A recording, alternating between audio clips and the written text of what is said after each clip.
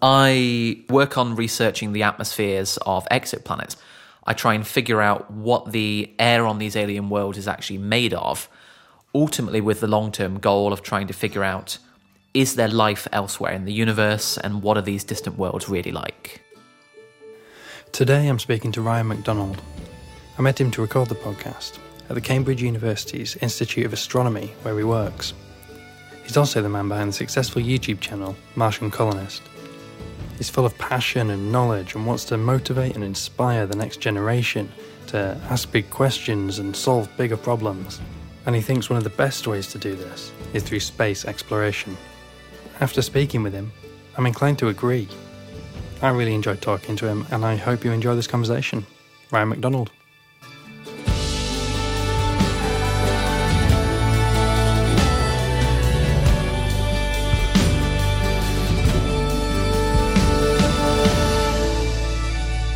I think a good place to start with a conversation about Mars is, why do we need to go there? So not only why do we go there as a species, but why do we actually need to put humans onto the surface of that planet? So Mars is a particularly fascinating object because if we look at all of the other planets and bodies that we have in the solar system, Mars is the only one beyond the Earth that we reliably know once had a period where it was so dramatically different that we actually believe that Mars would have been habitable around 4 billion years ago. If we look back historically, back in the time of the Victorians, for instance, it was thought that Mars might actually be a habitable planet already. There might be Martians there. And obviously that didn't turn out to be the case. There weren't any canals on Mars. And although the very initial missions that we sent to Mars, like the Mariner missions in the 1960s, presented this image of a dry, dead world that was such a disappointment to what the public had been expecting, the image of Mars has really changed in recent years, now that, for example, rovers on the surface of Mars have discovered sedimentary rock deposits indicating that lakes and maybe even an ocean in the northern hemisphere must have been stable for hundreds of millions of years. And so it's this question where we know Mars was habitable, but we don't yet know whether it was inhabited, or even could there still be perhaps microbial life beneath the surface of Mars today. So Mars links into some very deep philosophical questions. Are we alone in the universe? How did life itself actually start? Is life on Earth unique? Is it the only way that life can function? If we go to Mars and we find signs of life on there, we can start to answer some of these really deep questions for the very first time. So there are some fascinating scientific questions to address on Mars. But of course you might imagine, well, we could do this by sending robotic missions.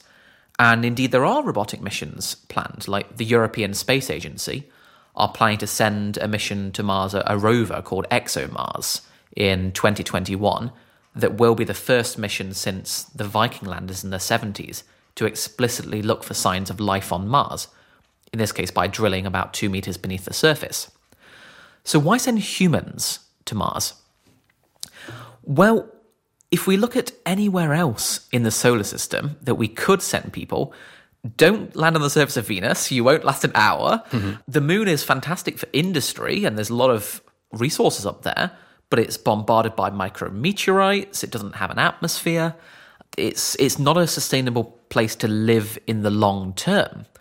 Mars has an atmosphere. Its temperature, sure, it's on the cold side, about minus 50 degrees Celsius on average. But just last year in that big ice and frost storm that hit North America, there were large parts of North America that were colder than Mars at that particular point. Mars is one place where, with technology that we already have today and a few areas that's going to be developed, we can imagine actually living there in the long term. Since we know Mars was a habitable planet in the past, and that a large fraction of those resources, like the ocean that used to be there in the northern hemisphere, a decent fraction of that is frozen at the northern and southern polar ice caps. So one of the questions is, could we turn back the clock? Could we transform Mars into a habitable planet again, such that we could have a second home, not just for humanity, but for all life on the Earth, to protect it from extinction in the long term, And Mars is the only other place that we know of that we can even think about doing this. Yeah, I think that's the argument that Elon Musk likes to put forward, isn't it? That for the survival of our species, at some point there probably will be an extinction event of some description. It's happened to the vast majority of life that's ever happened on Earth. 99.9% of all life is extinct. I mean, that argument is commonly made, but I think it's a little bit more on the pessimistic side. I don't think that we should go to Mars out of fear that there's going to be an imminent extinction event, because although it may happen in the future, statistically it's probably many, many human lives, maybe even 1,000 years from now. I think we should actually go to Mars out of hope, not out of fear. Because when we look at how inspired the world was by the Apollo moon landings, starting in 1969 and up to 1972, you can actually trace statistics like how many people were doing PhDs in physics in the United States, how many people were studying science in school, and the former went up by a factor of 3 after the moon landings. The number of people studying science went up by a factor of 2. And we're still seeing the economic impacts of all those young people that were inspired to go into science, technology, engineering, and mathematics. So do you think the biggest reason to go to Mars is the social impact that it has on our culture? The inspiration, I would absolutely say, is the key benefit that we would get immediately. You can think about the long-term aspects about survival of the species, but in the near term, the inspiration will change the world. That's such a great message, such a good reason. So let's talk a little bit about some of the missions that are planned in order to get there. So we mentioned Elon Musk a second ago. He is the founder of SpaceX. SpaceX is quite good at getting into the media. Things like putting their Tesla Roadster into orbit. Brilliant piece of advertising, I suppose. Yeah, it was absolutely genius. Yeah. But where are they in terms of their Mars mission? What have they got going on? I know that they've done tons over the last year or two to show the world that their rockets are A, ready, and B, reusable, which is just crazy. So this is really interesting because Elon Musk and SpaceX in particular have made no secret that the entire reason the company exists is to create the technology to actually send people to Mars.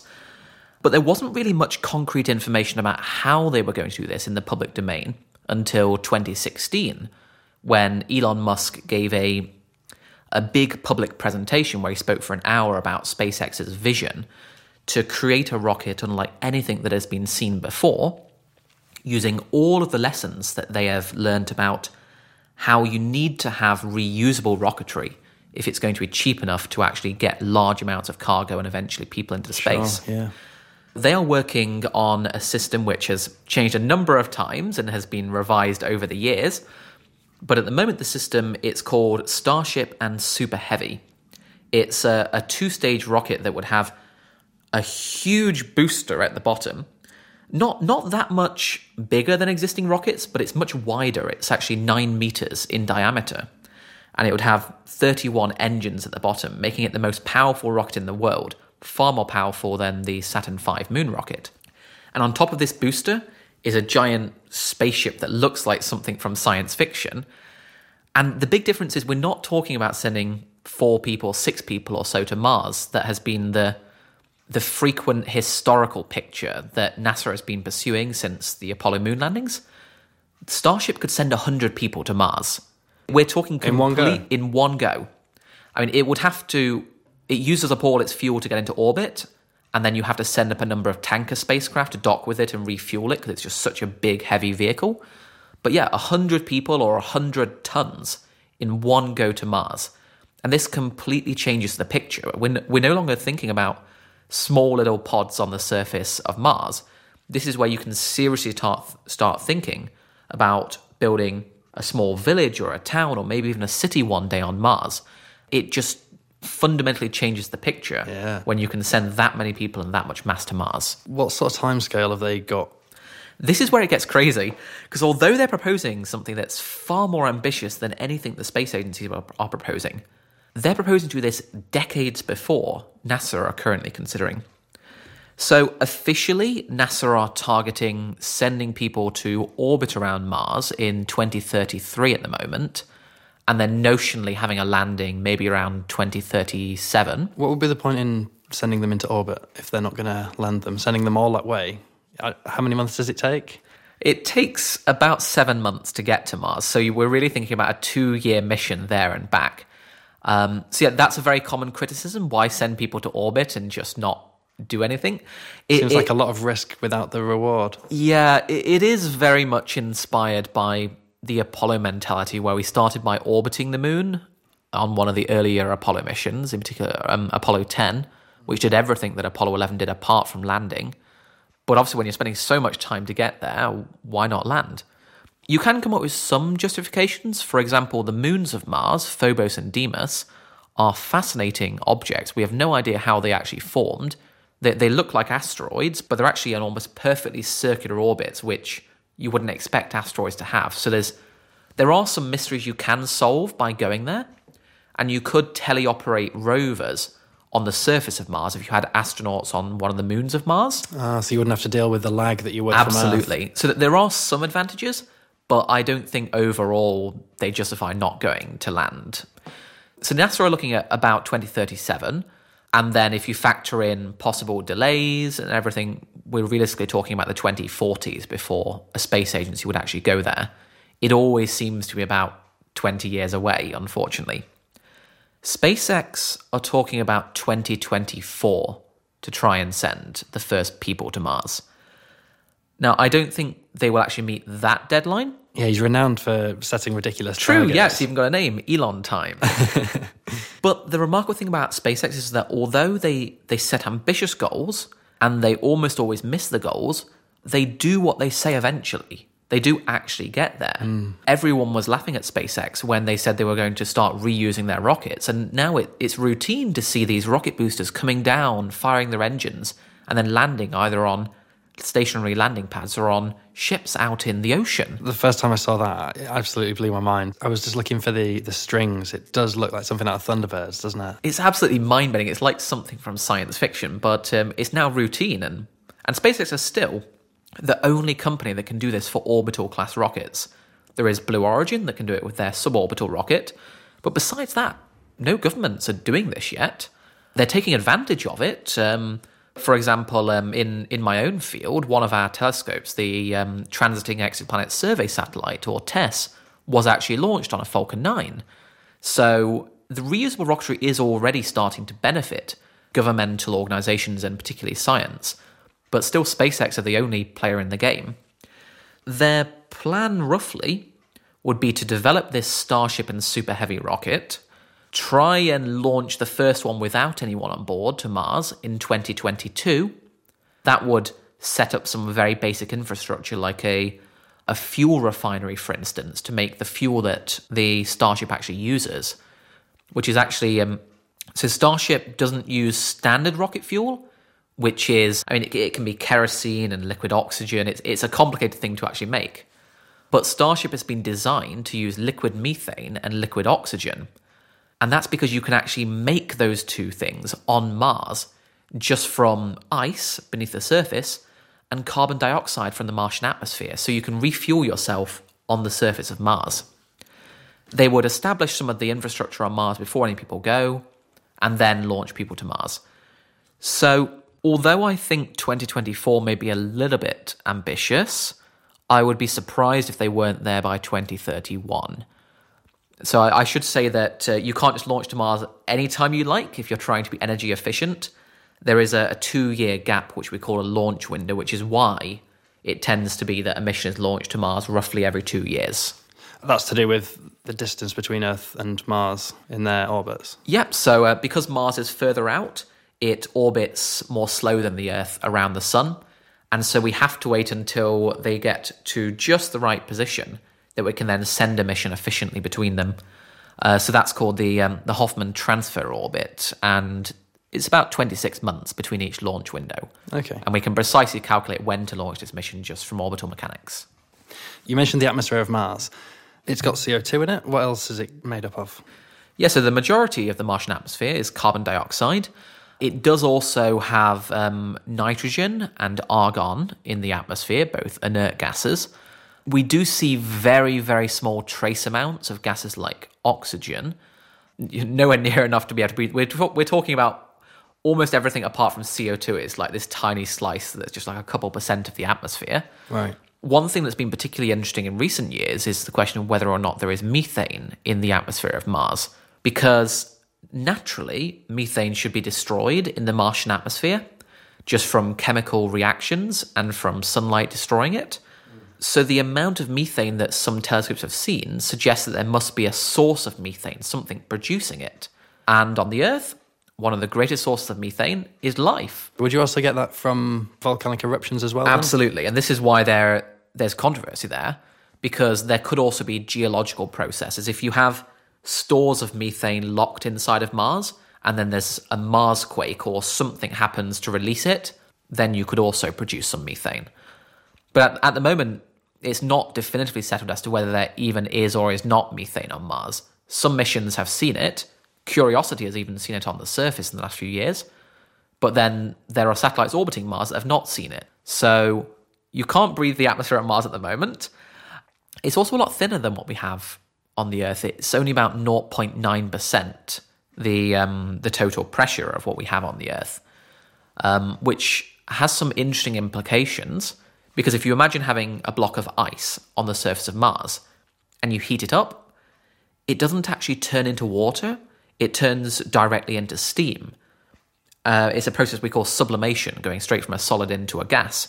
And that's because there isn't enough pressure to actually cause the atoms to be close enough to behave like a liquid. Just the second that you melt the solid, it just flies apart into a gas. How would you get around that if you were actually on the surface of Mars? If you wanted to have liquid water, what would the process be there? You wouldn't be able to do it on the surface, but inside of your habitats, they would be pressurized. Right. So then everything would behave as normal inside. You probably wouldn't have the exact same pressure that we have on the surface of the Earth, because the higher the pressure inside and the lower the pressure outside, the greater force and stress that you put on your habitats. So by having a lower pressure, perhaps what people might experience on the top of mountains on Earth, then you don't need to make the structures quite as rigid and quite as reinforced.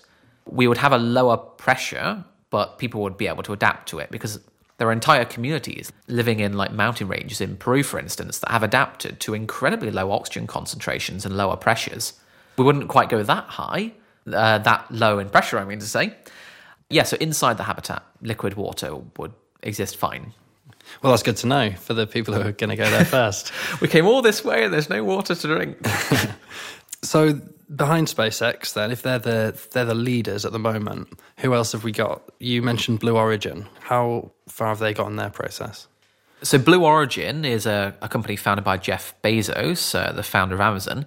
They have the advantage that they have effectively infinite money to pour into it. They do. They're in the quite early stage at the moment. They're looking firstly at trying to get space tourism to work, potentially flying someone by the end of this year.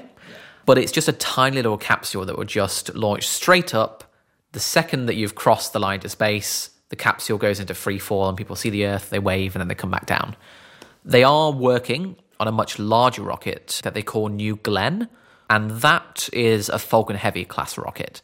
They're jumping straight from a tiny little rocket that can just reach space, skipping the Falcon 9 stage and going straight to just a mega rocket, pretty much. So they're not going to use the SpaceX rockets for their missions. They're going to create their own independent... Yep, they make their own engines, they're building their own rockets, they're a completely independent endeavour. And it seems the only other competition that SpaceX has in terms of reusable rocketry. Blue Origin actually managed to land their New Shepard vehicle, this tiny little rocket they have at the moment, just before SpaceX managed the Falcon 9. They're completely different challenges, though. An orbital rocket landing is far harder than a suborbital rocket. But Blue Origin are very much focused at the moment on the moon. In the last 3 years, they've actually been developing a moon lander called Blue Moon, which they officially unveiled just in the last month or so, which is very well timed because NASA are pushing very heavily for the moon at the moment. And so when Blue Origin can announce, oh, you want to go to the moon, guess what? We just happen to have this lander we've been designing for 3 years. Do you want to buy it? Yeah, very business savvy. Yeah. Well, it's kind of an easy prediction to make because if you look historically at the focus of NASA, every time a new administration comes in, they flip between the moon and Mars. It's very reliable because no president wants to fulfill the legacy of their predecessor. And this is part of the reason why NASA hasn't got to Mars. Because if you keep proposing a mission which is 20 years down the line, by definition, you can never achieve it in the 8-year length of a 2-term presidency. It's a shame that politics can get in the way of these sort of scientific research missions. And that's why I'm particularly excited so much by these private enterprises, because it just changes the game. You don't have to worry about the next election cycle completely changing the focus. So other than SpaceX and Blue Origin, the only other one that I have come across that I've seen a very well thought out mission objective is the reason that I have heard about you, and that's Mars One. Now, I think I started reading about Mars One about 4 years ago. It just seemed so exciting that they set themselves such a short schedule, and they said they were going to do it for a fraction of the price that everybody else was. The primary reason they would be able to do that was because it was a one-way mission. You applied for this. I'm just trying to understand, how did you justify that in your head, that you would be able to go to Mars forever? Sure. So, I first heard about Mars One in 2012. They were originally founded in 2011, so quite a while ago now. And I remember at the time I watched some of the first videos that they'd put out, and it really struck me that here was someone actually saying, look, we're going to go to Mars and we're going to go to Mars quickly, within 10 years. This wasn't just a mission to go and plant a flag, collect some samples and return. This was going directly to the settlement phase, building a base on the surface of Mars, which as a kid when I was growing up, this was the science fiction dream. But it always seemed so far down the line. If NASA were going to go in the 2030s, would we have a base by 2060? It just seemed something that I would never get to see. So when Mars One announced their plans, and that they were going to do a one-way trip, and that this was the critical innovation that would make it feasible with existing technology, that was groundbreaking. At the time, Mars One got so much attention in the media. It's a very catchy headline. It really captures the imagination. It does. So in terms of my own reasoning, I've been fascinated with Mars my entire life for the question of, is there life on Mars? And what does that mean for life on the Earth? When I started reflecting, particularly in 2013, when I had a chance to meet the founder of Mars One at a talk he gave in Edinburgh, I reflected a lot about what actually matters in life at the end of the day. Is if you think about what you actually want to achieve, and will it actually matter in the long term? There were two things that drove me: the search for life in the universe, and inspiring children and young people to want to be scientists when they grow up. And so I realized that if I were to do a one-way mission to Mars, it seemed to me that the potential payoffs of doing something like this, in terms of just making the world a better place, it felt almost like selfish not to do something like this. Even just from signing up, the opportunities that I had to promote human spaceflight, science, engineering, etc. It created a platform that I wouldn't have been able to access any other way. So in many ways, my science communication endeavours in the years since have been shaped quite a lot from the experiences that I've had with Mars One. But I should say that the game has changed so much since Mars One announced their plan. Because when they came aboard, there was no reusable rocketry. People were talking about it, but it wasn't actually achieved until the end of 2015. And reusable rocketry is another key factor that makes things so much more interesting, because Mars One were talking about the mission being cheap because of it being one way. But when you add in technology like making fuel from local resources that SpaceX are pursuing, reusable rocketry to make it cheap, and the fact that SpaceX are now talking about a rocket that can send 100 people instead of 4 like Mars One were envisioning, it's changed the paradigm in terms of what you can actually do, to the point where, technologically speaking, return missions to Mars probably will be possible, and that you don't need to do one-way trips if we pursue a model like SpaceX are doing. Now, I say that technologically, I still think that the first crew that goes to Mars should sign up with the expectation that it will be a one-way trip. Part of that is just the risk involved, but also, if you're on Mars, you're one of the very first crews, you're creating all the infrastructure and everything that will be needed there. If another crew comes 2 years later and then you just cycle out, Mars is trying really hard to kill you. It's not a good place to be. And so you need the expertise of the first crew there to help the second crew and continually expand the settlement. And there are so many unknowns in terms of how human biology would react in the reduced gravity environment on Mars. It could be the case where your muscles and bones would waste away to the point that if you were to return to Earth, then you've got 7 months of 0G, and then you're exposed to about 5 or 6G during re-entry. And if your bones are so brittle and thin, you might not even survive re-entry on the Earth. Would there be any worry about the heart as well? Would that waste away with it not having to pump as hard in a lower gravity? It was a very pressing concern in the early days of human spaceflight that if we sent someone into space, they would immediately die because their heart wouldn't be able to function in 0G.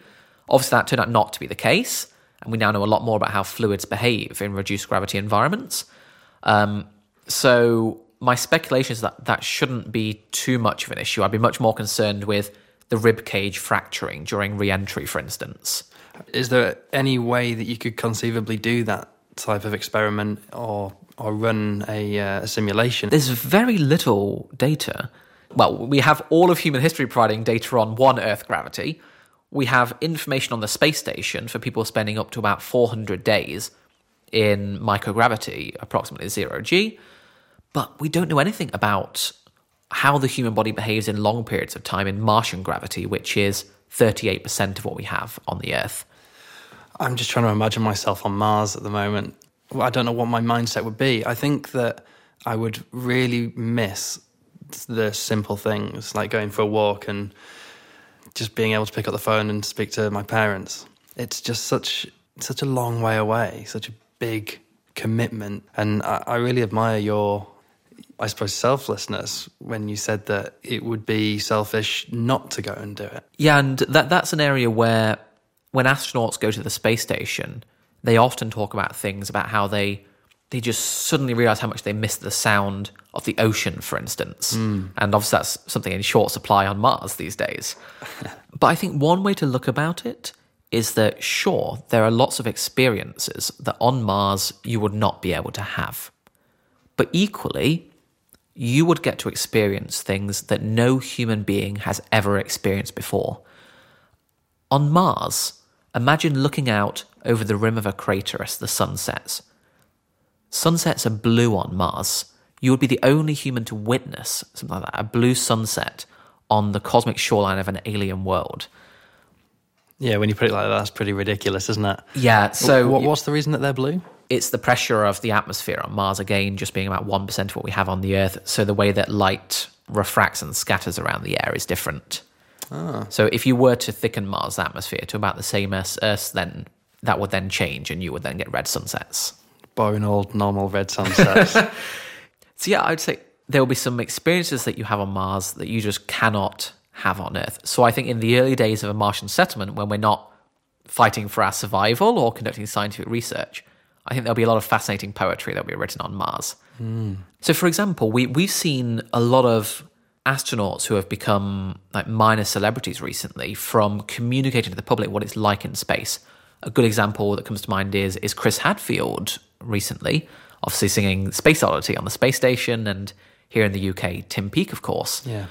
Imagine having someone on Mars able to record videos and send them back to school children here on the Earth, showing what it's like to live on another planet. And imagine just going out at night and looking up at the sky and seeing a red star and knowing that there are people living up there. It's these things that really drive and motivate me, because I want to live in that world, and if there's anything that I can do to help make that world happen and bring it a little bit closer, even if I ultimately wouldn't get to go one day, this is the thing that motivates. This is why I'm so passionate about human spaceflight, and particularly spaceflight to Mars. Yeah, that's so inspirational.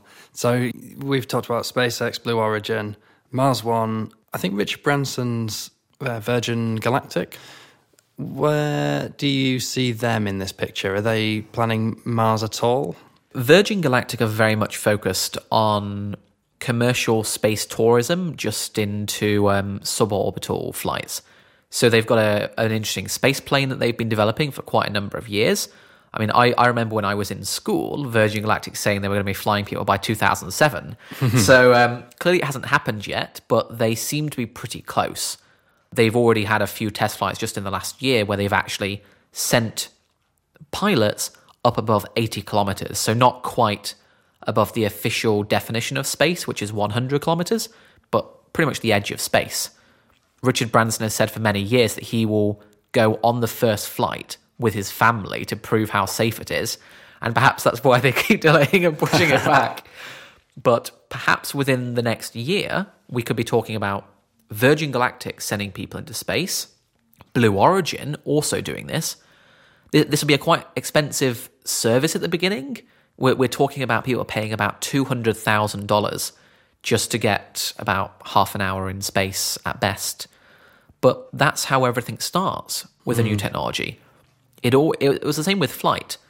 At the beginning, only rich people can afford it, and they get a terrible service. But then the money that comes from that refines the technology and makes it more affordable for everyone and creates a much better service.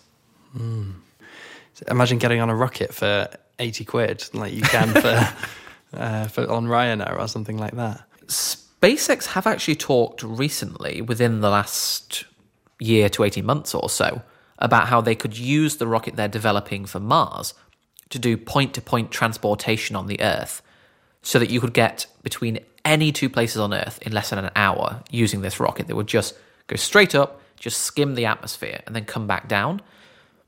So I think that will come much sooner than we actually expect. I suppose, like you were saying earlier, it would inspire people. People would be able to actually go up there, take photos, see the Earth as a globe.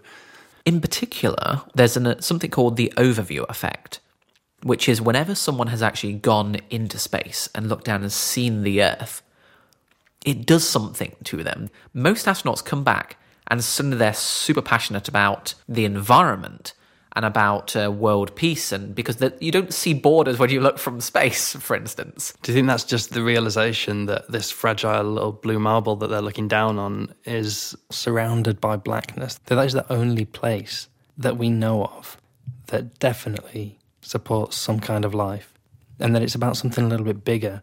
Yeah, and so only about 500 people have gone to space at all.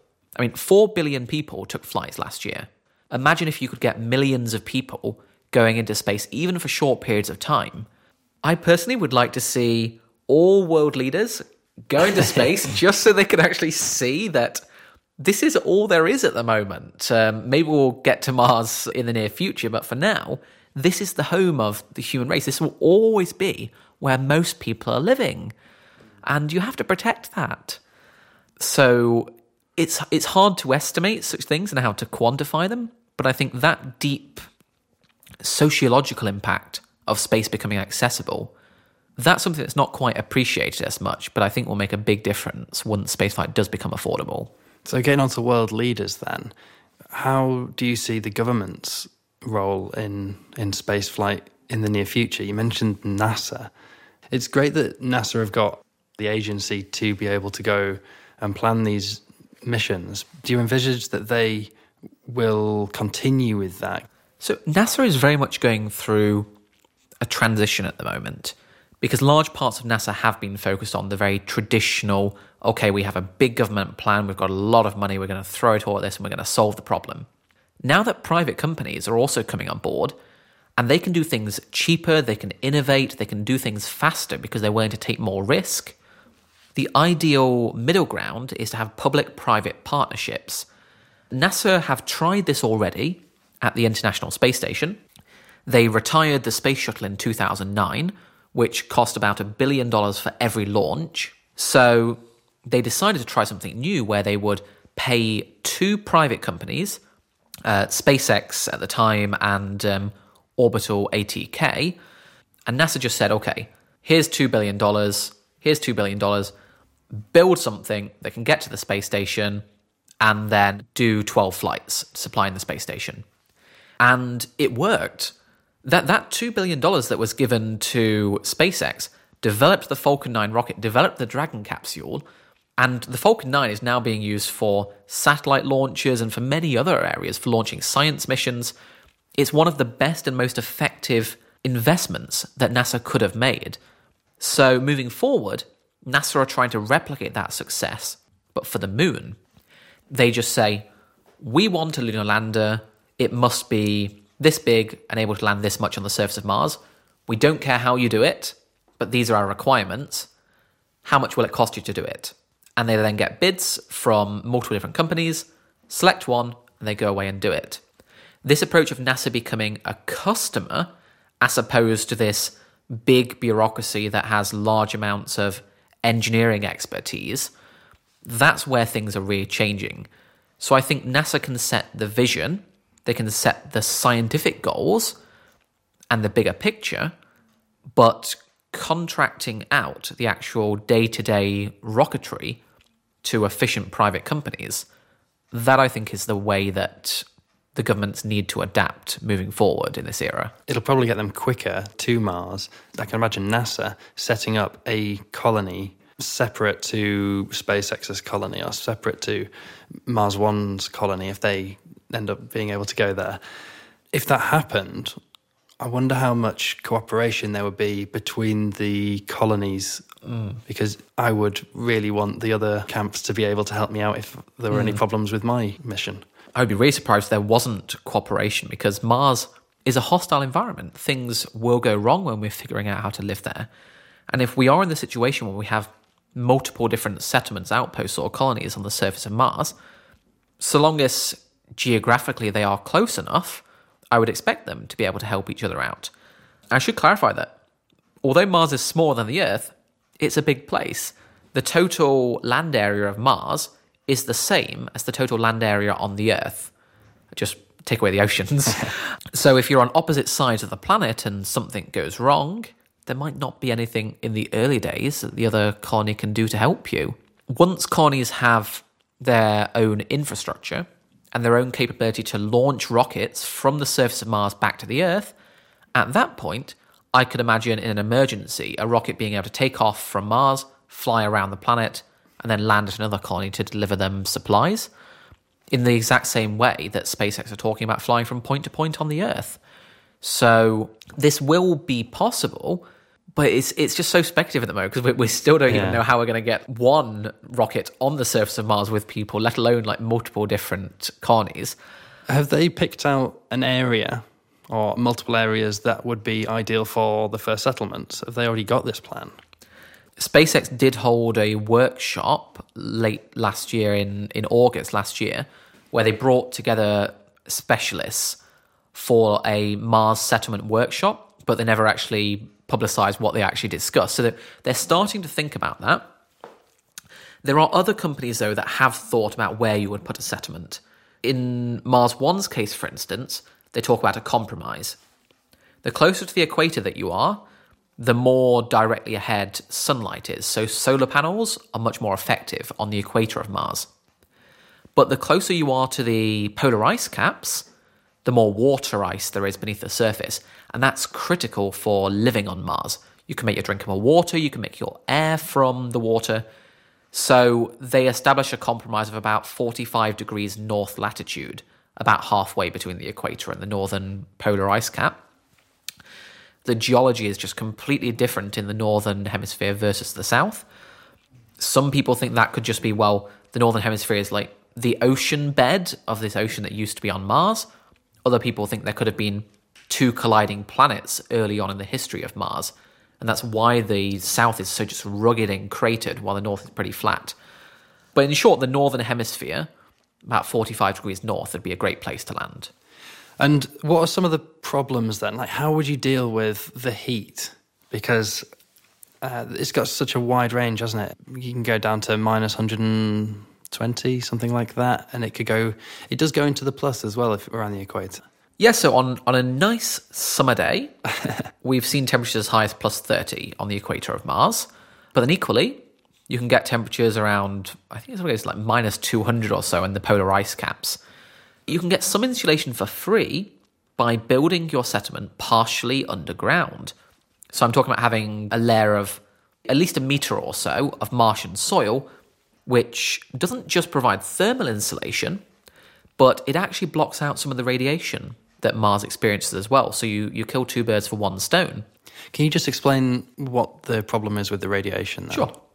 Unlike the Earth, which has a global magnetic field protecting it from these streams of charged particles that come in from the sun, Mars appears to have once had a magnetic field, but it doesn't today. We believe magnetic fields are produced by, if you have a molten outer core that flows about, all of these magma flows and electrical currents inside of that effectively turn the Earth into a giant bar magnet. That's actually why we have the aurora.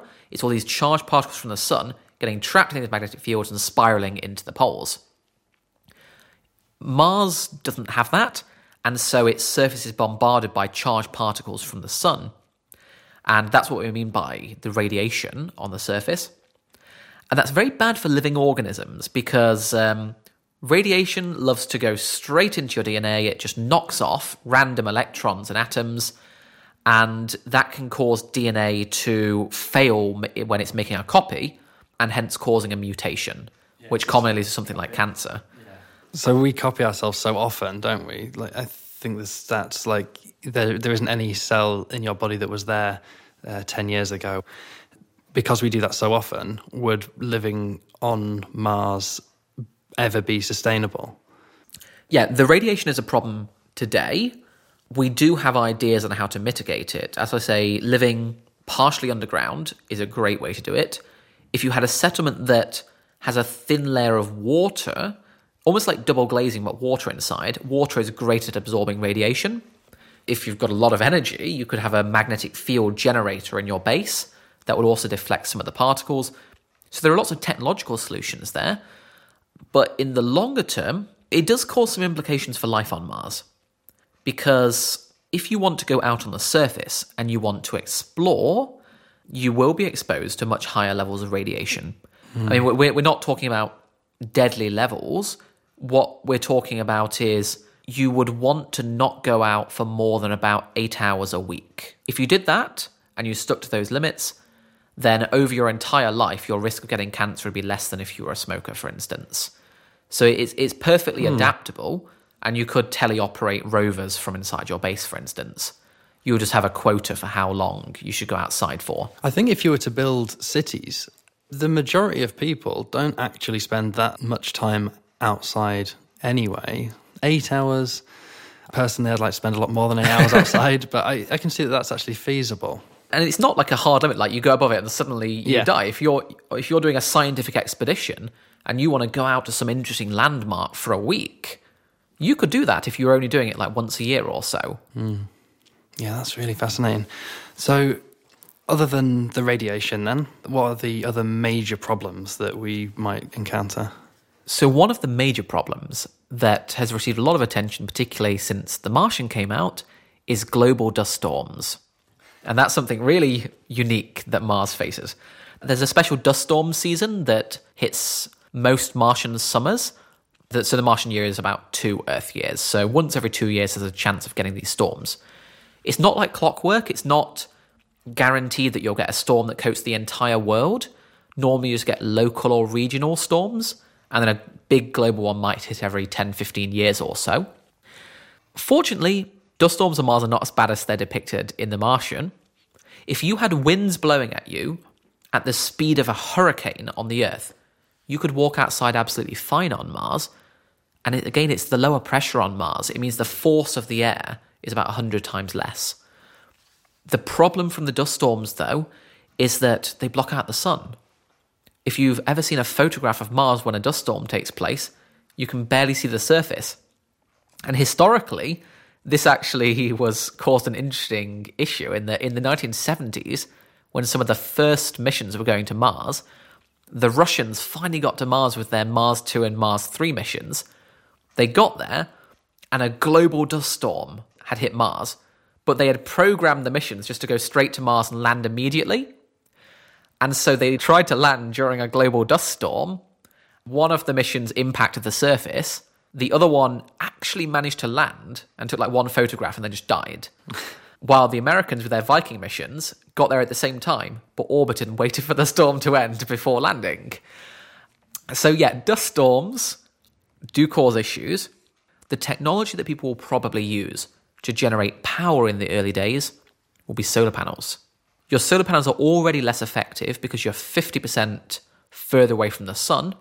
So solar panels are only about 40% as effective. Dust storm hits, bye-bye to your electricity supply. So you have to have efficient battery technology. Maybe this is, maybe SpaceX can rely on Tesla for that department. You have to ration your electricity supplies. So it takes a lot of electricity to separate water into hydrogen and oxygen. It's a process called electrolysis. You zap water and you get H2 and O2 come off. And that's the main way you would make oxygen to breathe on Mars. But you don't really want to be using up all your power doing that during a dust storm, which could last about 60 days in the worst case scenario. So you would have to ration your air supply. You'd have to stop taking showers, for instance, unless it was recycled water.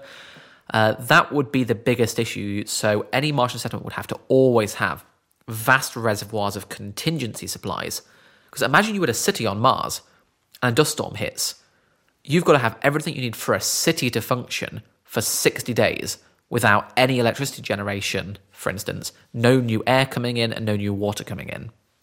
I think one of the biggest spin-offs of the Mars settlements in the early days will be recycling technology, which will be very helpful back here on the Earth. One of the biggest arguments about not going to Mars is, why are we going to Mars when we need to really look after the one planet that we currently live on? That's such a great argument that we are able to go to Mars, develop this recycling technology because it's going to be absolutely essential, and there'll be a monetary incentive for that. I think that the biggest export from Mars will be ideas. Mm-hmm. We're not going to be mining things on the surface of Mars and shipping them back to the Earth. It's far too expensive to do that. I mean, we're an innovative species. Whenever there are challenges, we love to try and solve them. And if we don't have some frontier to push against, we stagnate. By trying to solve the challenges just to be able to live on Mars, the technological spin-offs will be immense. And I should clarify that the amount of money that you would have to spend to build a Mars settlement is absolutely tiny compared to what we spend in like the military or in banking or in finance areas of the Earth, and it would actually be a lot smaller than like many aid budgets. So it's a small amount of money. It will always be less than about 0.1% of what Earth produces, but the spin-offs from that will create solutions for problems right here on Earth that we wouldn't be able to obtain otherwise. It's great value for money going to Mars. You go to Mars to solve problems on Earth, which is an interesting viewpoint. Yeah. Has there been anything already that's come out of the missions to Mars that we've been able to utilise here on Earth? So solar power generation was really pioneered by the early days of space exploration. Obviously, we see these beautiful solar panels on the International Space Station. And in fact, solar power technology has improved to the point where even the Juno mission, which is around Jupiter at the moment, is using solar panels, and you only receive about 4% of the light from the sun by that point. That's one immediate area that's very obvious. There are obviously a lot of spin-offs that have come from research on the space station, which is doing a lot of medical research, for instance, up there, and also materials science. It can be a little bit difficult to track some of the direct innovations, but there are also things like, so for the Apollo moon landing, you needed miniaturized computers for the command module. So integrated circuit technology can actually be traced in many ways to the Apollo 11 moon landings. So you can thank your mobile phone on the moon landings. So it can be hard to trace this, but when there have been attempts to quantify downhill the total economic impact of the Apollo 11 moon landings, the figures that I've heard over 50 years after the moon landings is about a 10-to-1 return on investment. So the numbers can be scary at the beginning, but the technological spin-offs, the jobs created, and all of those people that go into science and engineering because of it, it's one of the best investments you can actually make in the future, having a space program. And I suppose you can't really guess what the new innovations are going to be from Mars. Otherwise, and that's what's exciting about it. The best innovations are those you don't expect. Yeah, that's great. So once we've set our colonies, what is the research that will be vital to be carried out then and there? I mean, surely we're going to be looking for signs of life. Right at the beginning, a large part of the research on Mars will be focused just on things that are critical to survival. So materials science will actually be one of those areas, because if you want to be sustainable on Mars and not be reliant on resupply shipments from Earth every 2 years, you need to figure out how to use local resources to manufacture replacement parts, for instance. Researching what is the elemental composition of the surface material on Mars, we call it regolith, and can you, for example, sort that by grain size, effectively melt it by blasting it with microwaves, and make Mars bricks, for instance? Can you do 3D printing using materials already on Mars? Materials scientists, chemists and geologists, that would be a lot of the very initial research that will be going on there. You touched upon the aspect of life, which is obviously one of the areas that I'm most excited by. So there will be people doing field expeditions to collect samples from particularly promising areas. For example, there have been some studies which have suggested that there are areas of Mars where periodically there can be just flows of something that's very similar to water over the surface. I've seen those photos. Yeah, so it's not quite pure water, which, as I mentioned, is not stable on Mars. It's kind of this briny, salty fluid. The salt forms a kind of antifreeze, which enables the water to exist for very short periods of time. But everywhere we found water on Earth, we found life there. So imagine outfitting an expedition to go there, collecting some samples of this fluid and looking if there's anything alive in there. And once you find the life, then you've got to sequence its genetic code, assuming it is DNA-based, which I think is probably likely. And I say that because we see rocks from Mars on Earth all the time in Antarctica. Similarly, you might imagine that there have been rocks from Earth which have landed on the surface of Mars. And we know there are microorganisms that can survive in the vacuum of space. And it only takes a couple stray microbes to make it across the vastness of space to then go and take over another planet. So given the amount of contamination events exchanging material between these planets over the last billions or so of years, I would be very surprised if life on Mars was not already related to life on the Earth.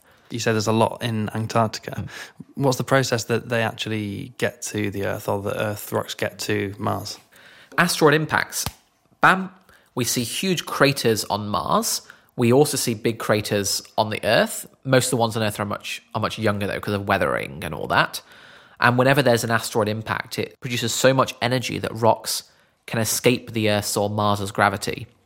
Yeah, so it's mainly impact events that actually cause that transfer. So could it be feasible that life actually started on Mars, and through one of those impact events brought some microbes to Earth, a more habitable environment, and we have what we have around us today? Absolutely, and I think this would be one of the big sociological impacts that could just change the way we see ourselves.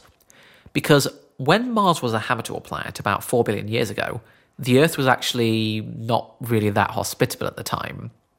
The Earth took a little bit longer to get going, and so Mars could have had a head start. If life did start on Mars first and was transported to the Earth, we could actually establish that by sequencing the genetic code of Martian life, and whenever we do this on the Earth, it's almost like a unique fingerprint. By looking at common sections of DNA, you can work out where it falls on the tree of life, where its common ancestors are. And if we can establish that life on Mars is related to life on the Earth, but it's 4 billion years old, older than any life that we have here on the Earth, that would be very good evidence that we're all Martians. And wouldn't that be a fascinating conclusion? People have dreamt about Martians, and we are the Martians. Yeah, that's incredible. Speaking about Mars just brings up so many more questions than we can answer at the moment. That's one of the areas why I love this so much. Just we haven't even got there yet with people, and yet already there's almost like an infinite playing field that we can see of areas that we need to investigate. And so this is why I know that if I were to go to Mars, I would not be bored. There's a lot to do sure. up there, multiple lifetimes of things to discover. Right, one of the aspects about going to Mars that really gets my imagination going is the idea of terraforming. Now, could you just explain the concept of terraforming for people who have never heard the word before? I mean, literally terraforming it. Terra, the Latin for earth, it's basically making an earth. We're not just starting from scratch, we're not just building a planet. So terraforming is a staple of science fiction. It's been there in the literature for decades. It's the idea that if you take a planet which is currently not hospitable and you try and deliberately change the conditions on this planet to make it like the Earth. And the reason that Mars is particularly a focus of this is because A, we know that at one point it appeared to be a habitable planet, so we know it's possible. Nature has already achieved it. And also, and this is an interesting area, that we are already anti-terraforming the Earth. We are modifying the atmosphere of the Earth by pumping more CO2 in the atmosphere and changing the temperature. We are accidentally changing the climate on the Earth. Imagine what we could do if we put our mind towards it, if we deliberately tried to raise the temperature of Mars. That's the essential idea of terraforming. You want to raise the temperature to the point where liquid water can exist at the surface, so above freezing. You also want to raise the atmospheric pressure on Mars to the point where water can exist as a liquid instead of just this ice-steam transition we talked about. At that point, you could walk out on the surface of Mars without a spacesuit, but you wouldn't be able to breathe the air, so you would just have to have a gas mask on. But your skin could be exposed and it would be mostly fine. You get a tan. Yeah, and don't do it for too long because of the radiation. And actually having a thicker atmosphere would actually block out some of the radiation as well, so that would actually help you quite a lot. The final phase of terraforming would be to change the atmospheric composition of Mars from being mainly CO2 into something closer to what the Earth's atmosphere has. So enough oxygen to be able to breathe, and then also inert gases like nitrogen to act as a buffer gas. So it would be a very long process of changing Mars to become a habitable planet where you could walk out on the surface just like anywhere on the Earth.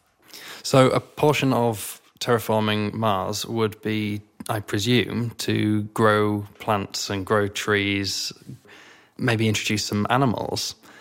And I'm looking at the T-shirt that you've got on now. Take a photo and put it on Twitter or something. I should explain. It starts off as Mars as we know it today, and through a series of photos turns into something that resembles Earth, but in a slightly different way. But there are lakes or seas there. So is that the idea then? In a few decades or a few hundred years, that we would turn into something very similar to Earth? Terraforming would be a very long project. If you were to estimate. Since I'm an optimist, I'll start with the optimistic projections. Good. So if you were to really commit to terraforming, if it became like the focus of the world, or maybe you already had 100 cities on Mars and they were really committed towards it, you could raise the temperature of Mars to the point where Mars experiences the first rains in billions of years and then starts filling in these lakes and eventually an ocean within about 70 years. Because going from an average of minus 50 up to about 0, I mean, that's a big push. We've warmed up the Earth by, like 1.5 degrees or so since the Industrial Revolution. We're talking about 50 degrees. It can be done, and you're really helped by a runaway greenhouse on Mars, in that if you look at the ice caps of Mars today, what you actually see is not water ice. The top layer of the ice caps is actually frozen carbon dioxide on Mars, and there's a deeper layer of water ice. So if you heat up the poles of Mars just by a few degrees, you could do that, for example, by having mirrors in space focusing light on them. Or there are molecules we know that basically just laugh at CO2 as a greenhouse gas. There are molecules that are hundreds of thousands of times more potent as a greenhouse gas that we know how to make, but we're banned from making on the Earth. Pump those into the atmosphere or direct light on the ice caps of Mars, and then you immediately start thickening the atmosphere as this CO2 goes from being a solid into a gas, and that carbon dioxide traps in more heat and then melts more carbon dioxide. And once you start the process, you get maybe 10, 20 degrees of warming for free, pretty much. So yeah, 70 years to get to the point where you could imagine having liquid water stable on the surface of Mars. There's a lot of uncertainty in how long it would take to modify the atmosphere such that you can breathe it.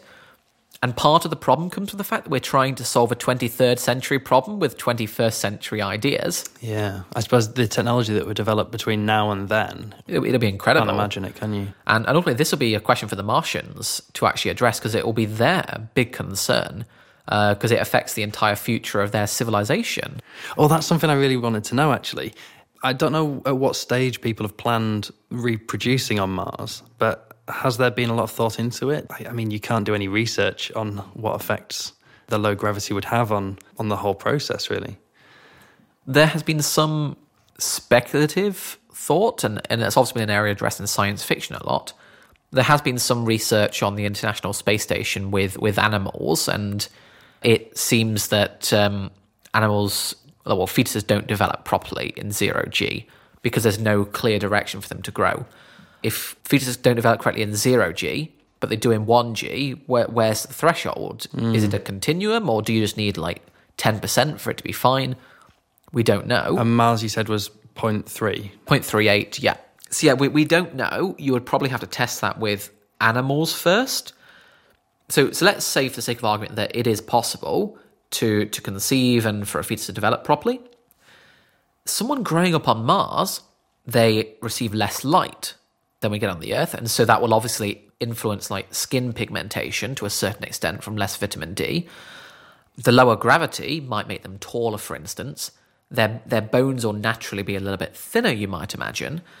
So you'll see some quite stark differences, even with the first generation, just from the different physical environment. This wouldn't be an actual evolutionary change, but the higher radiation on Mars would mean people would evolve faster on Mars. Because radiation causes mutations. Many mutations are bad, but mutations is also how evolution takes place. It is, but of all the mutations that go on, how many are in a positive direction? It's a small fraction, and it would depend a little bit on how many people are on Mars. It's a place that would probably be highly Darwinian in the earlier days, because if someone has like a mutation that causes a big problem when they're born, it would be very difficult for them to survive. And so that this is probably one of the driving factors, the higher radiation and the fact that just lives are at risk more often on Mars would naturally lead to evolution being slightly faster. I think the more interesting aspect, though, is that if a baby is born on Mars and it's naturally got much thinner bones, for the same reason that earlier on I said that it would be difficult for someone who came from Earth to return from Mars to the Earth if they were on there for more than about 10 years. Someone born on Mars may never be able to come to the Earth and live. So although we could be the same species, there could be a very fascinating socio-economic situation where people born on Earth can live on 2 planets, but people born on Mars can only live on 1. Yeah, it'd be very fascinating to think of like the societal implications for that. If you're born on Mars, you can't go to any of the universities on Earth, for instance. Imagine being born on Mars and your parents have had like all the opportunities from being on Earth and then choosing to come to Mars, and then you're just stuck there. Teenagers can be angsty already, but imagine saying, tough, you've got to spend your life on this red rock. And don't worry, 5 generations down the line, you might see some rain. So yeah, it's going to be a very interesting situation to see that. So I think very rapidly we'll get strong identities with people born on Mars. And although we'll be the same species, at least biologically, sociologically, there'll be Earthlings and there'll be Martians. If you were to guess, from the first human landing on Mars to the first human being born on Mars, how many years would that be? If a large number of people land on Mars, 100 or so within the first few years, like SpaceX are envisioning, I would say probably 5 to 10 years. Oh, really? Yeah, I think it'd be pretty quick. Obviously, no one's been born on the space station. Like, astronauts are very responsible people. But, I mean, if you have a place that is actually pleasant to live, and so you wouldn't want to have any children when you're just building, like, fuel refineries and things. Sure. But the second you've got a place with space that's pleasant to live, you've got large indoor spaces with maybe like trees and things in there. Perhaps that's the point, because I mean, any responsible parent would think, is this the right place to raise a child?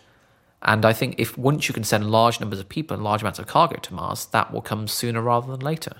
Oh, I was thinking with that, is that going to be in my lifetime? But you seem to think that, yeah, definitely. I think this is the thing that will really surprise most people, in that because we've been told about going to Mars since like the 70s, and it hasn't happened, and many people have turned off. But things are going to happen very fast. The second that we are able to actually get there, and SpaceX are building prototypes of this Starship rocket right now, and they've already started doing engine firings. This is moving really fast. The second we get there, it'll be like when the internet came out and it just took over everything, and then we can't imagine a time before it. Within 10 to 15 years or so, we're like, yeah, of course, there are people on Mars. There's always been people on Mars. It'll just be accepted. Yeah. Wow. I'm trying to wonder what the first jobs might be. We said earlier, we were talking about the health implications. I imagine a doctor or a large team of doctors would be essential at the start. What else? Have you done a lot of thinking about this? I imagine you have. Yeah, I mean, you're absolutely right with the doctors, because if you don't want to bring one doctor. If one doctor gets ill, then you've got a problem. Most of the early jobs will be doctors and engineers. Those are the critical roles. Mm-hmm. Those will probably be the two main streams that people will train in. But amongst the crews, they need to have lots of other expertise, little sub-disciplines. So we talked about things like exobiology. If you want to look for life on Mars, you need to understand how to do that. You'll need to have people specialised in technologies like 3D printing and power production, for instance. So physicists, chemists, scientists in general doing research on Mars. I don't think we'll need any politicians until we have maybe about a couple hundred people on Mars. In the early days, it'll probably be everything. It'll be unanimous decision-making. But at some point, everyone doesn't have the time to make every single decision. Yeah, that's really fascinating, actually, to think about. What's the threshold in which you have to have a leader? If you look at tribes, they all have leaders, and they might have a tribe as small as 20. It's the tyranny of the communication delay between Earth and Mars, which is the issue. People on Mars can't just call up Houston Mission Control and ask for help, because if you've got a leak and you wait 40 minutes to get a reply, then your air's gone. So they have to be incredibly autonomous from day one. So yeah, the question about the threshold for leaders, it's interesting because if you have a situation where if something goes wrong, you need someone who can immediately say what you have to do to fix it. That suggests, for a very small number of people, a military command structure with a clear commander who's in charge of the decisions and making life and death decisions could be very beneficial for a small outpost, just because you can't just get everyone to talk about everything if something is going wrong and it needs to be fixed. That makes sense. It gets into more interesting territory when you already have redundancy, when you've got maybe 50 to 100 people on Mars. Then you probably don't need a military command structure. Then you would probably maybe have a council of the experts in particular areas who would then make decisions. So the people would meet, they'd talk about the food supply in the colony, and then the botanists would then propose policies and things about that. There's also the economic situation. I mean, at what threshold do you need to have money on Mars? Or do you need money on Mars? Because for a small settlement, you have a clear expertise. Someone else has a clear expertise. You provide what you can do to the colony, and in turn the colony provides everything else that you need. There's no need to have a monetary system for that. If there's only one doctor in the colony, you'd be a bit annoyed if they just kept charging every time that you're going to visit them, for instance. So yeah, there are so many interesting questions that come about from this, because Mars is a chance to try new ideas as well, with all the hindsight of what has worked and hasn't worked over the history on Earth.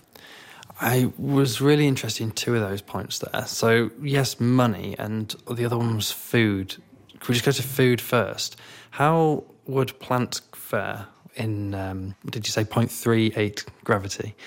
Are they just going to be able to be taller? Are you going to have pumpkins the size of cars? How's that going to work? The astronauts on the space station have actually already been growing plants up there. They even grew a salad themselves and actually ate it to actually prove the idea that you can grow things in space. So plants grow well, even in the microgravity environment on the space station, because plants turn out to actually be so sensitive to gravity that even on the space station, where it's not exactly 0G, because the Earth isn't completely spherical, like a mountain range passes, and there's a tiny, tiny fraction, and the roots start growing towards it. The research seems to suggest that plants would be fine in the gravity environment on Mars. You wouldn't be growing them out on the surface. There's no soil on Mars. You would have special hydroponic gels, which is kind of like a nutrient solution that the plants would be growing in. That's a solution that we're looking into a lot more on Earth as well, isn't it? So that we don't have to use as many fields and we can start having farming in high-rise blocks instead. Yeah, vertical farming is particularly a big thing in Singapore, for instance, at the moment. If you've got a limited land area, you just have a skyscraper, shove these hydroponics in, and you can grow food for everyone. You only need electricity to actually... because then you can illuminate the plants all throughout the day and night, and you get much higher yields.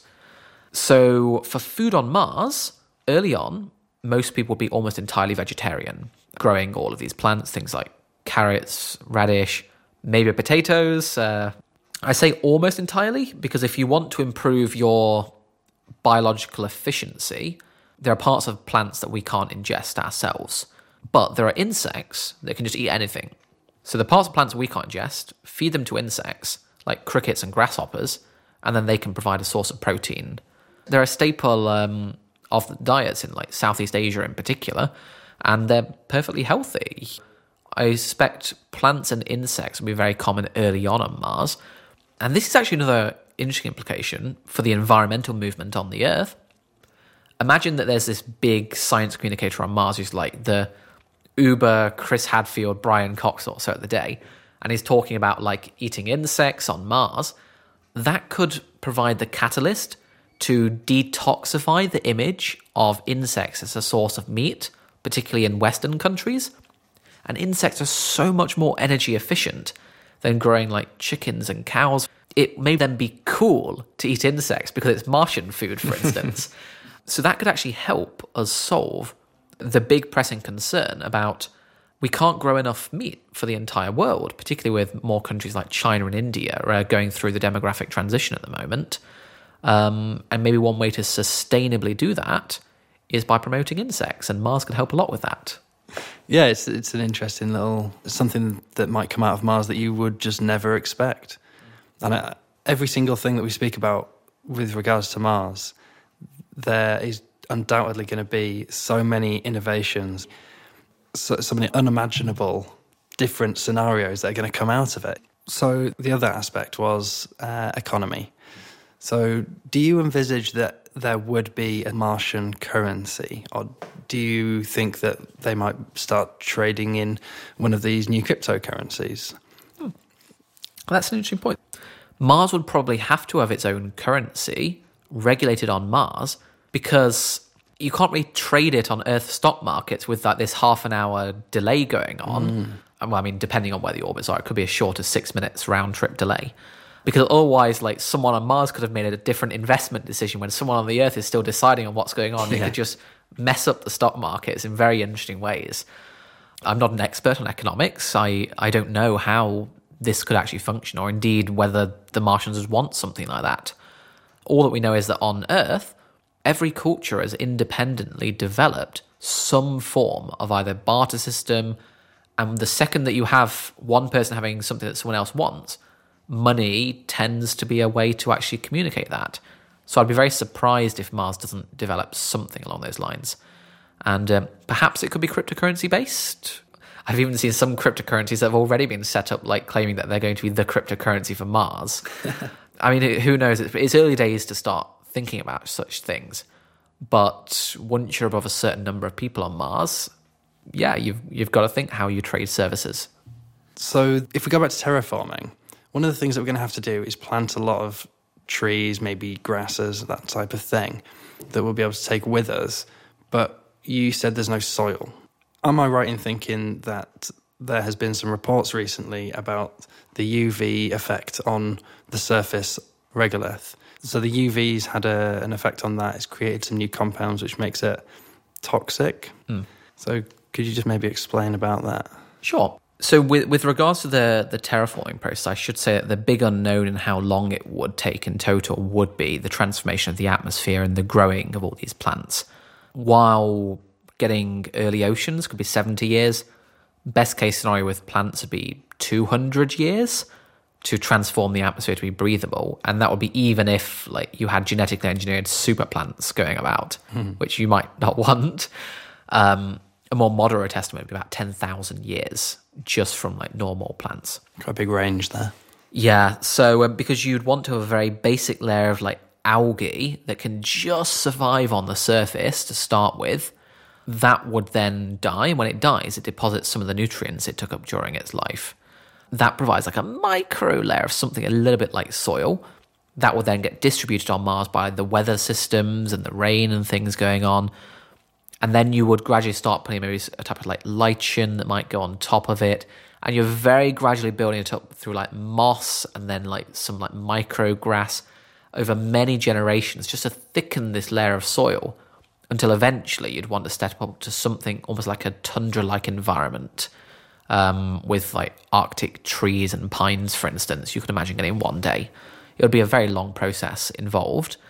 So yeah, you mentioned about the UV interactions with the regolith. So there have been a number of studies that have concluded that there's some interesting compounds that appear to be present on Mars called perchlorates, which when mixed with water can actually form some quite potent toxins, which would not be particularly pleasant for life. It can actually react with organic molecules and just break them down. It's like, I don't know, like imagine the surface being coated in like bleach or something. It's not particularly pleasant.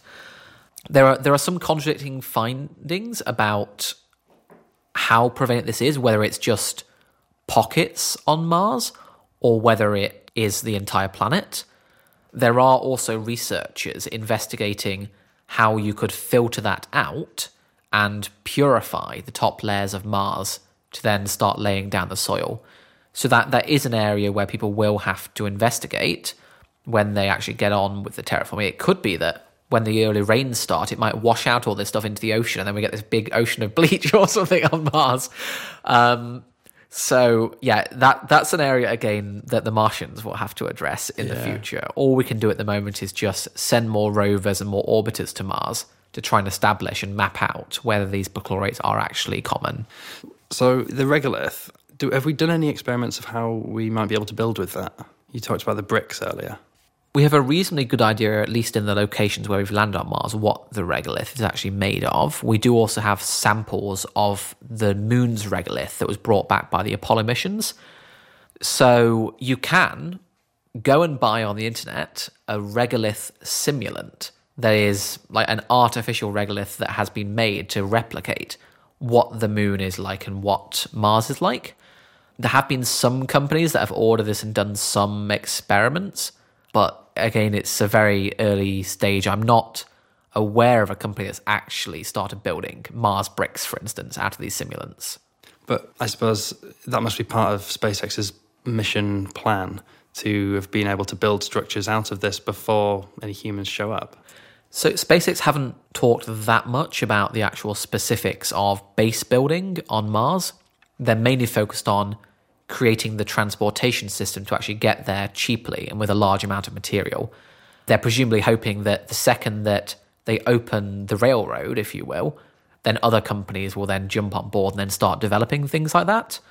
I mean, and that's one of the criticisms that Elon Musk gets quite often. Oh, you want to send people to Mars, but you haven't got any plans for how people live there. And then he often says, well, that's not what I'm working on at the moment. I just want to get people there first. One problem at a time, please. Yeah, one problem at a time. Or for him, actually, he's working on quite a lot of things at a time, isn't he? I mean, getting people to Mars is the biggest problem. Once you can get them to Mars and get them there alive, then everything else is, I won't quite say trivial in comparison because it's still hard, but it's much easier than actually getting people to Mars.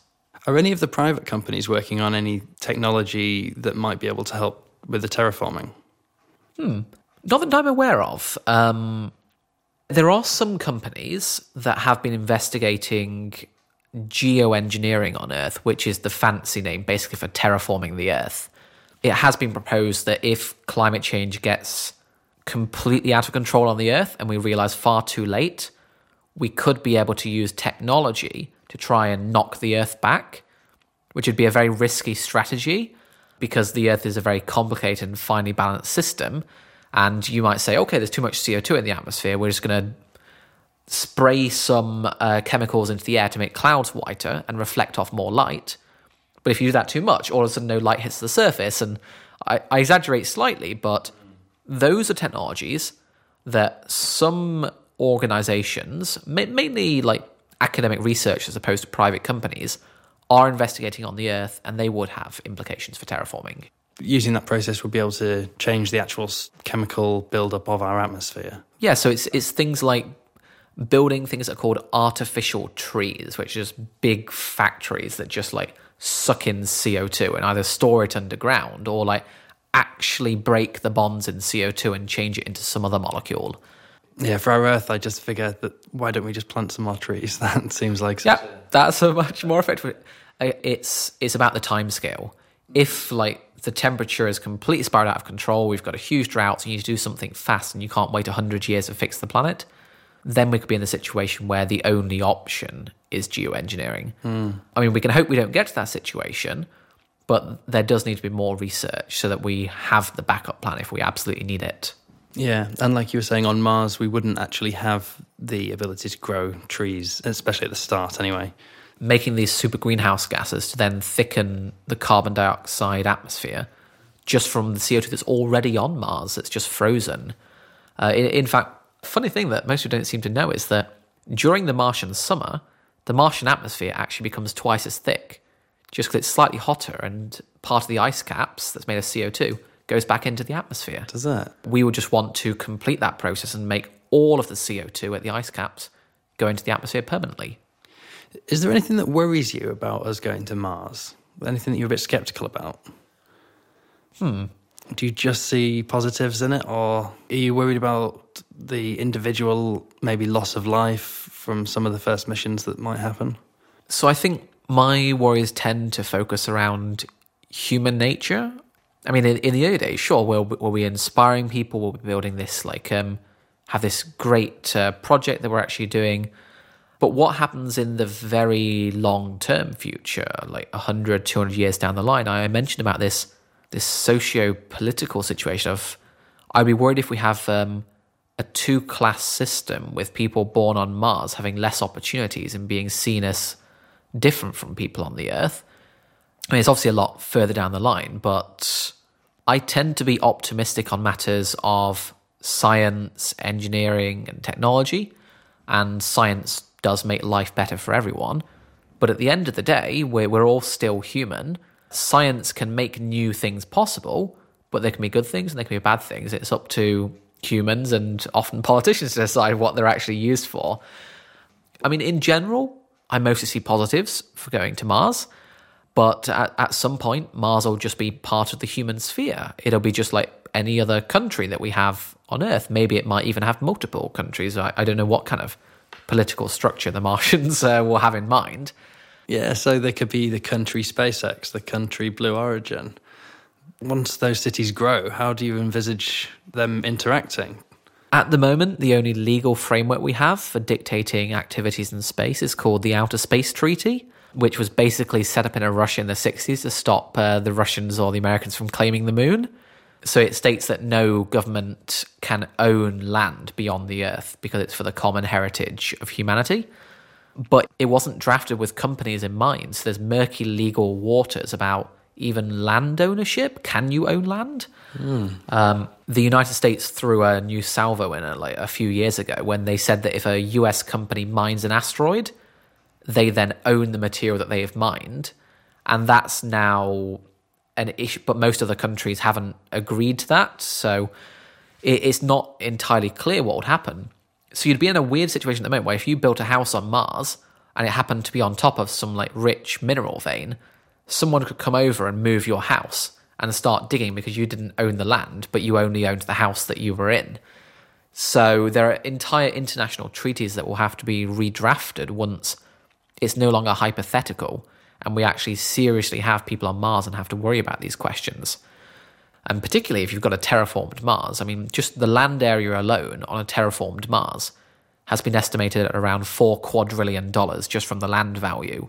Who's put the figure on that? Oh, I don't know. It was like 5 years ago that I saw that figure. I should check where it was. It was one of these, so in one of these many papers that was actually looking at the terraforming process, they basically asked some economists at one of these international organizations like the IMF to actually just do a very simple calculation. What is the average land value on the Earth of undeveloped land?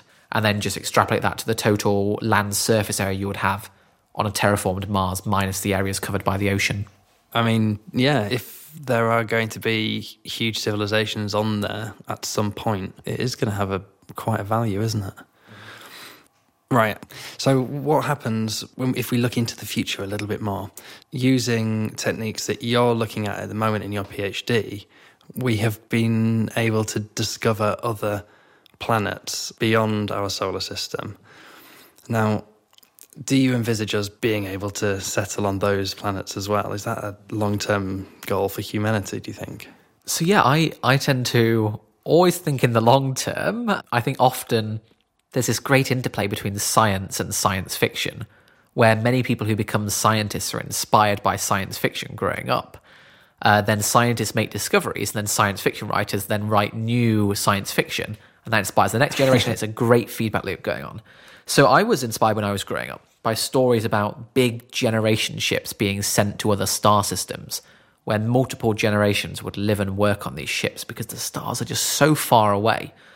I mean, even the nearest star, Proxima Centauri, is 50,000 times further away than Mars is, and it takes us, 6 months or so to get to Mars.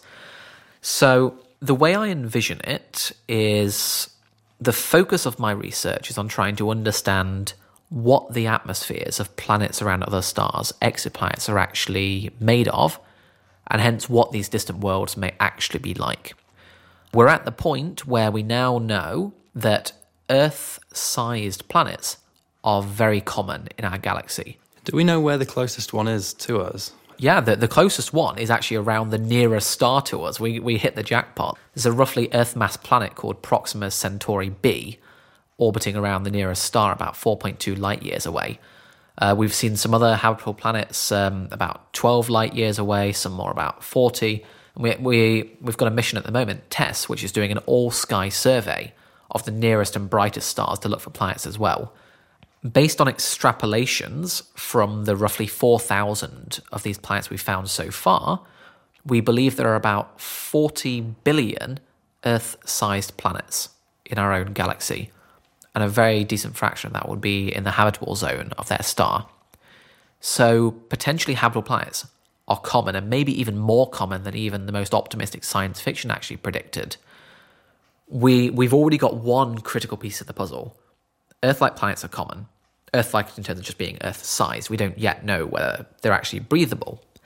So what I'm focused on now is developing the techniques to actually peer into the atmospheres of these worlds, tell what gases are in the atmosphere, and we want to get to the point where we can look at a planet around another star and be able to tell that planet has 20% oxygen, that planet has 95% CO2, and be able to make some inferences as to whether some of these planets are habitable or indeed whether they could actually have life on board. And how close are we to that? You say they're 2.2 light years away. I mean, that's such a distance to look down a telescope at. So how do we know how much oxygen is actually in that? Well, we haven't detected oxygen yet. One of the interesting things about exoplanets is that the naive approach of just pointing a telescope at another star and then just zooming in, there's the planet. That's really difficult to do. It has been done for some planets, but these are planets at very, very wide orbits, way further out than Pluto, that are also really young, so the planets are glowing in the infrared. We can see those directly with current technology, which we call direct imaging, but that's hard to do. We can't yet directly see a true Earth analog. So we have to be more clever. We have to use different techniques. And these different techniques are actually great because they work out to really, really long distances. We can easily go out to a couple thousand light years. The main technique that I use is called the transit method, where we don't have to see the planet itself. All we have to do is see the star and see a dip in the light from the star when the planet passes in front. From looking at that dip, we can tell how large the planet is. If it's a big dip, we've got a gas giant. If it's a smaller dip, we've got a smaller, potentially rocky planet. And then the clever thing then comes in from looking at the size of the planet at different colours, different wavelengths of light. Because different gases absorb light at different wavelengths. So by seeing how the size of the planet changes for different colours, we get a unique fingerprint which we can disentangle to tell which gases are in the atmosphere and how much of each gas there actually is. Have you been able to find some exciting results in your research then? Yeah, so one of the most recent results that I obtained, so about 2 years ago, I was involved in a study that made the first detection of a molecule called titanium oxide in the atmosphere of an exoplanet. And this is an exotic molecule that we don't even have in any of the planets in our own solar system, because it can only really exist in gas giants at many thousands of degrees Celsius. So we're discovering things that we don't even have in our own solar system. Most recently, I also looked at the atmosphere of a Neptune mass planet and found there's some really weird chemistry going on in its atmosphere. About 1% of its atmosphere is water, the rest being hydrogen and helium. But the thing that really surprised me is that I was seeing some signatures that I could only explain by some really weird molecules that we call metal hydrides. And the bizarre thing is that these metal hydrides, we see them in stars, for instance, cooler stars, but they're not really stable at temperatures lower than about 1,000, 2,000 Celsius or so. And this planet was at a temperature of 400 or so Celsius. And this planet will be followed up by the James Webb Space Telescope. So what's the difference between the telescopes that we've got at the moment and the new telescopes that we're going to have over the next few years? One of the really big differences is the size of the telescope, because the larger the telescope is, the more light it collects, and that lets us just build much better signals such that we can actually do much more. It's all about how much light you actually collect. It is also important, the range of colours that you can see.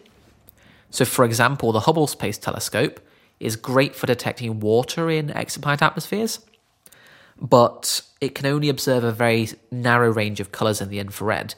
There are other molecules, things like ammonia and hydrogen cyanide, that we would like to be able to see. In fact, there are some theories of the origin of life on the Earth that have been investigating whether hydrogen cyanide could be one of the critical building blocks required to start life.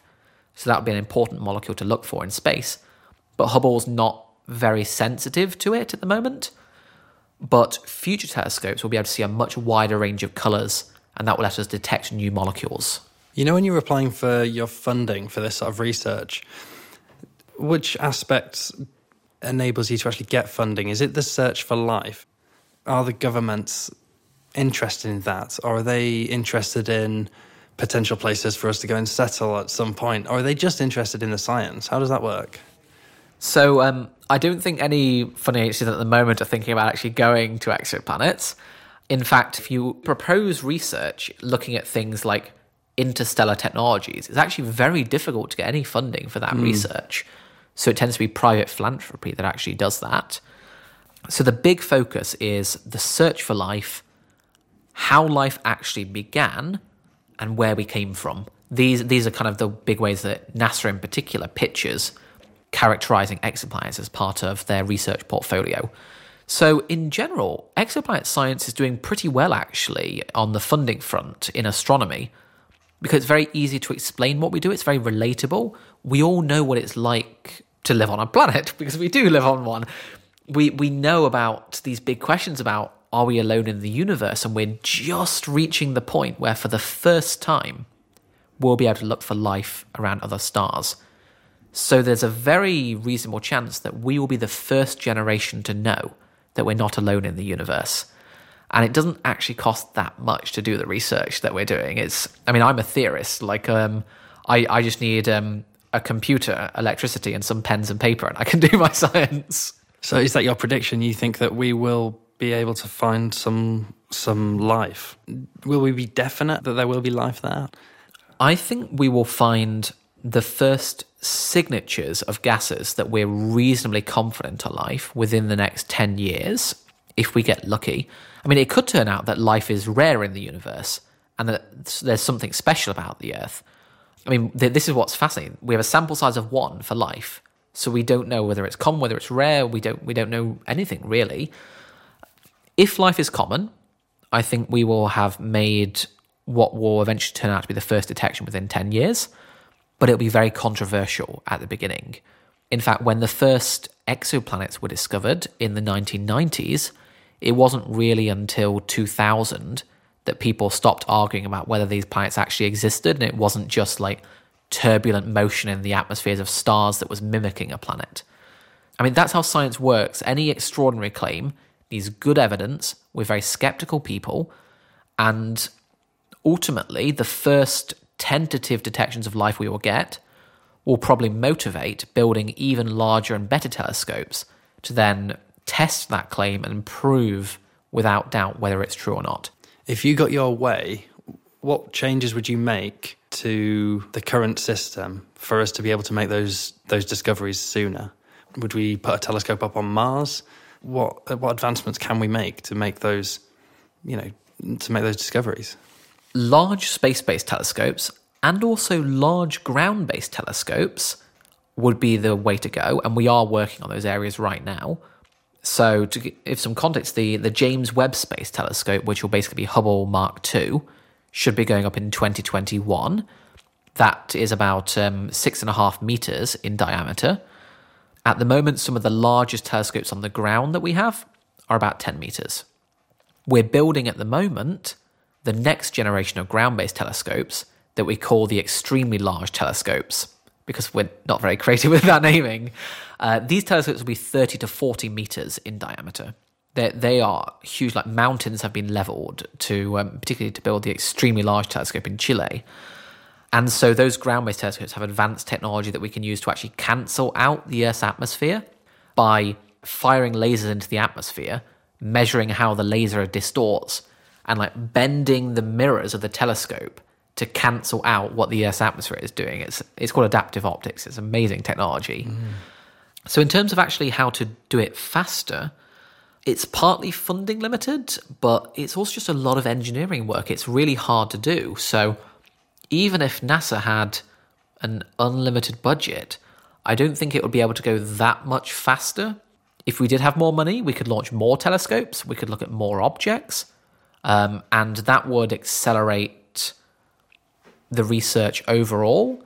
But I think we're already in a reasonable funding position at the moment, which is not true of many areas of astronomy and science. But the search for life seems to be doing reasonably well at the moment. I won't turn down more money if someone's offering it, but we probably wouldn't be able to go that much faster than we're going at the moment.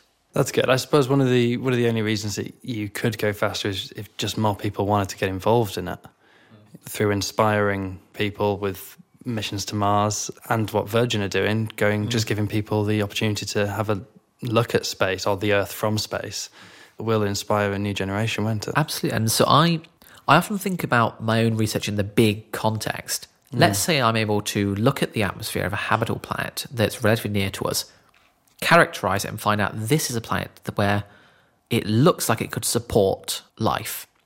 I mean, by the point I retire, what I would envision is once we know there are habitable worlds out there and we know there's life, but we don't know what it's like, that I hope will inspire a generation of engineers to really think about how we could build probes to go to some of the nearest exoplanets and to really start our journey towards becoming an interstellar species, not just an interplanetary species like we're working at towards Mars. We do know of some technologies we could build in the near future to send very, very small probes to nearby exoplanets. So we're talking about things like having a satellite that weighs 1 gram with a huge reflective solar sail, we call it, and you basically blast it with a laser, and the laser reflects off the solar sail, and then it accelerates this spacecraft up to about 20% the speed of light. And even at that speed, it takes you a good 20 years to get to the nearest star. Who came up with that? That is if you were dreaming and you woke up and you had that in your head, you'd just think, that was ridiculous. I'll move on to something else now. So we call it radiation pressure, and it's actually been known for like over 100 years now that you can actually do this. But having a satellite that weighs 1 gram, would we be able to talk to this satellite? Well, see, this is interesting that the technology on a satellite that used to be the size of a bus in like the 60s or 70s, we can now make into something called a CubeSat, which is this tiny little thing that you can shove just hundreds of them on board a rocket launch. We can't build these 1 gram satellites yet. I mean, you could build a 1 gram satellite, but it wouldn't be able to do anything today. It's relying on Moore's law and the miniaturization of technology. If we can shrink a satellite that's about 1 meter today to something that's a couple centimeters and weighs 1 gram, and you've got to imagine you've got to have a camera on this, you've got to have a communications array to get the signal back to the Earth. You might even send hundreds of these in like a shotgun swarm towards the system in case some are destroyed en route or stop working. And then you've got to build this huge laser array on the Earth to actually fire like the Death Star and accelerate them. Can you just explain Moore's law for people who don't know? Oh, yes. So Moore's law is... it explains why computers get better over time. Traditionally, it was that every 18 months to 2 years, the amount of transistors, the central unit of computers, would double the number that you could actually put in a given area. Now we're starting to get to the point where it's harder to shrink them more because, I mean, ultimately you can't get transistors smaller than atoms. There is a finite limit. So now it's more about the cost to put a given amount of computing units, these transistors, into a given volume is dropping. Yeah. So it just means computers have been reliably getting better, actually exponentially better over time. Yeah, smaller and cheaper. Yep. Yeah. Which is good for everyone. Yeah, it's incredible. There are some tentative signs of it slowing down in the last few years, but it's still progressing at a reasonable rate.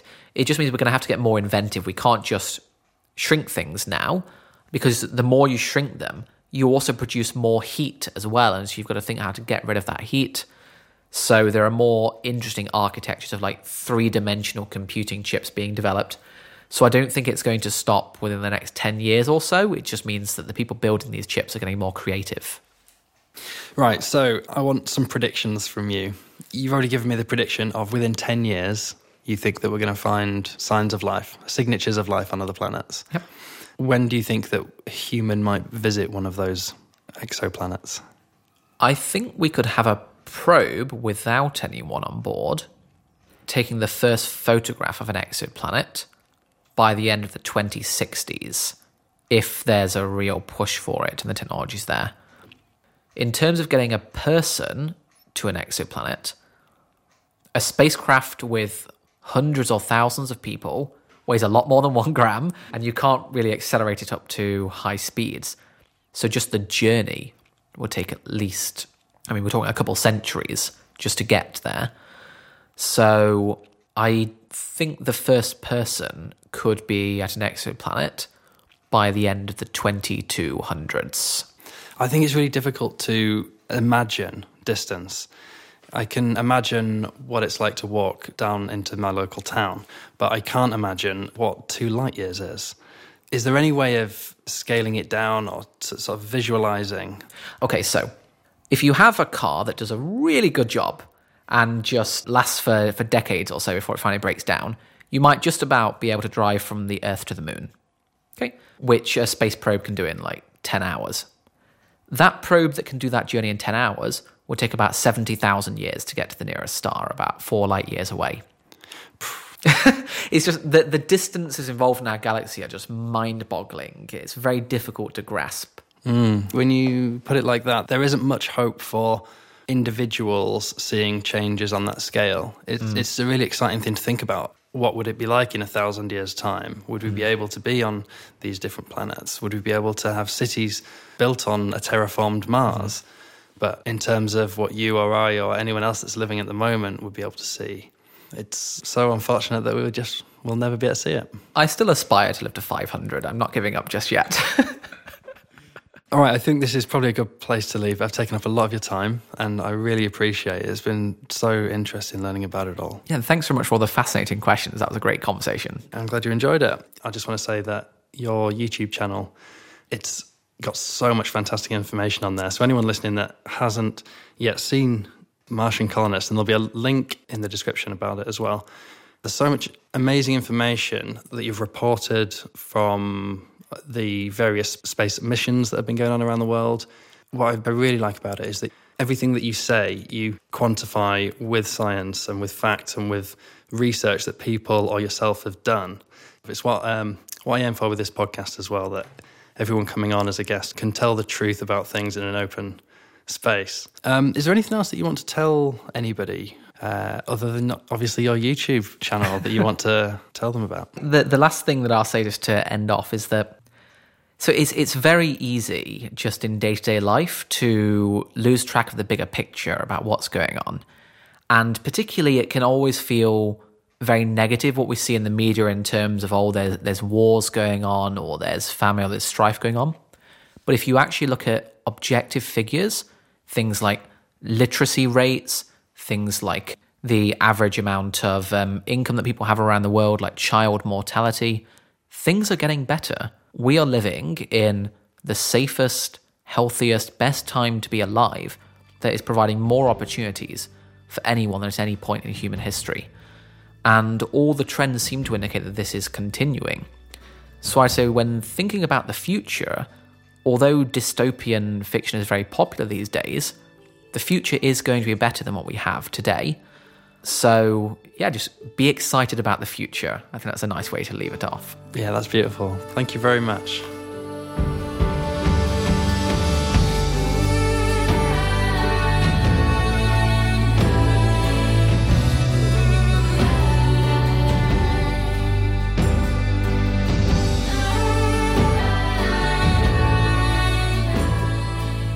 So there you have it, Ryan McDonald, changing the world. If you want to find out more about him, he's on Twitter @MartianColonist, or you can visit him on his website, distantworlds.space, or as I've just said, he's got a great YouTube channel called Martian Colonist. If you like this music, as I am sure you do, go and check the rest of her stuff out. She's called Laura James. A big thank you to her for letting me use her music. This track's called Rooftops. Find her online on YouTube, on Spotify. She's well worth a listen. If you want to get in touch with me, tell me what you like, tell me what you don't like, you can find me on Twitter @FascinatePod. If you can be bothered doing that, no worries, I'll see you here next time anyway. Also, hit that subscribe button. Thanks for listening.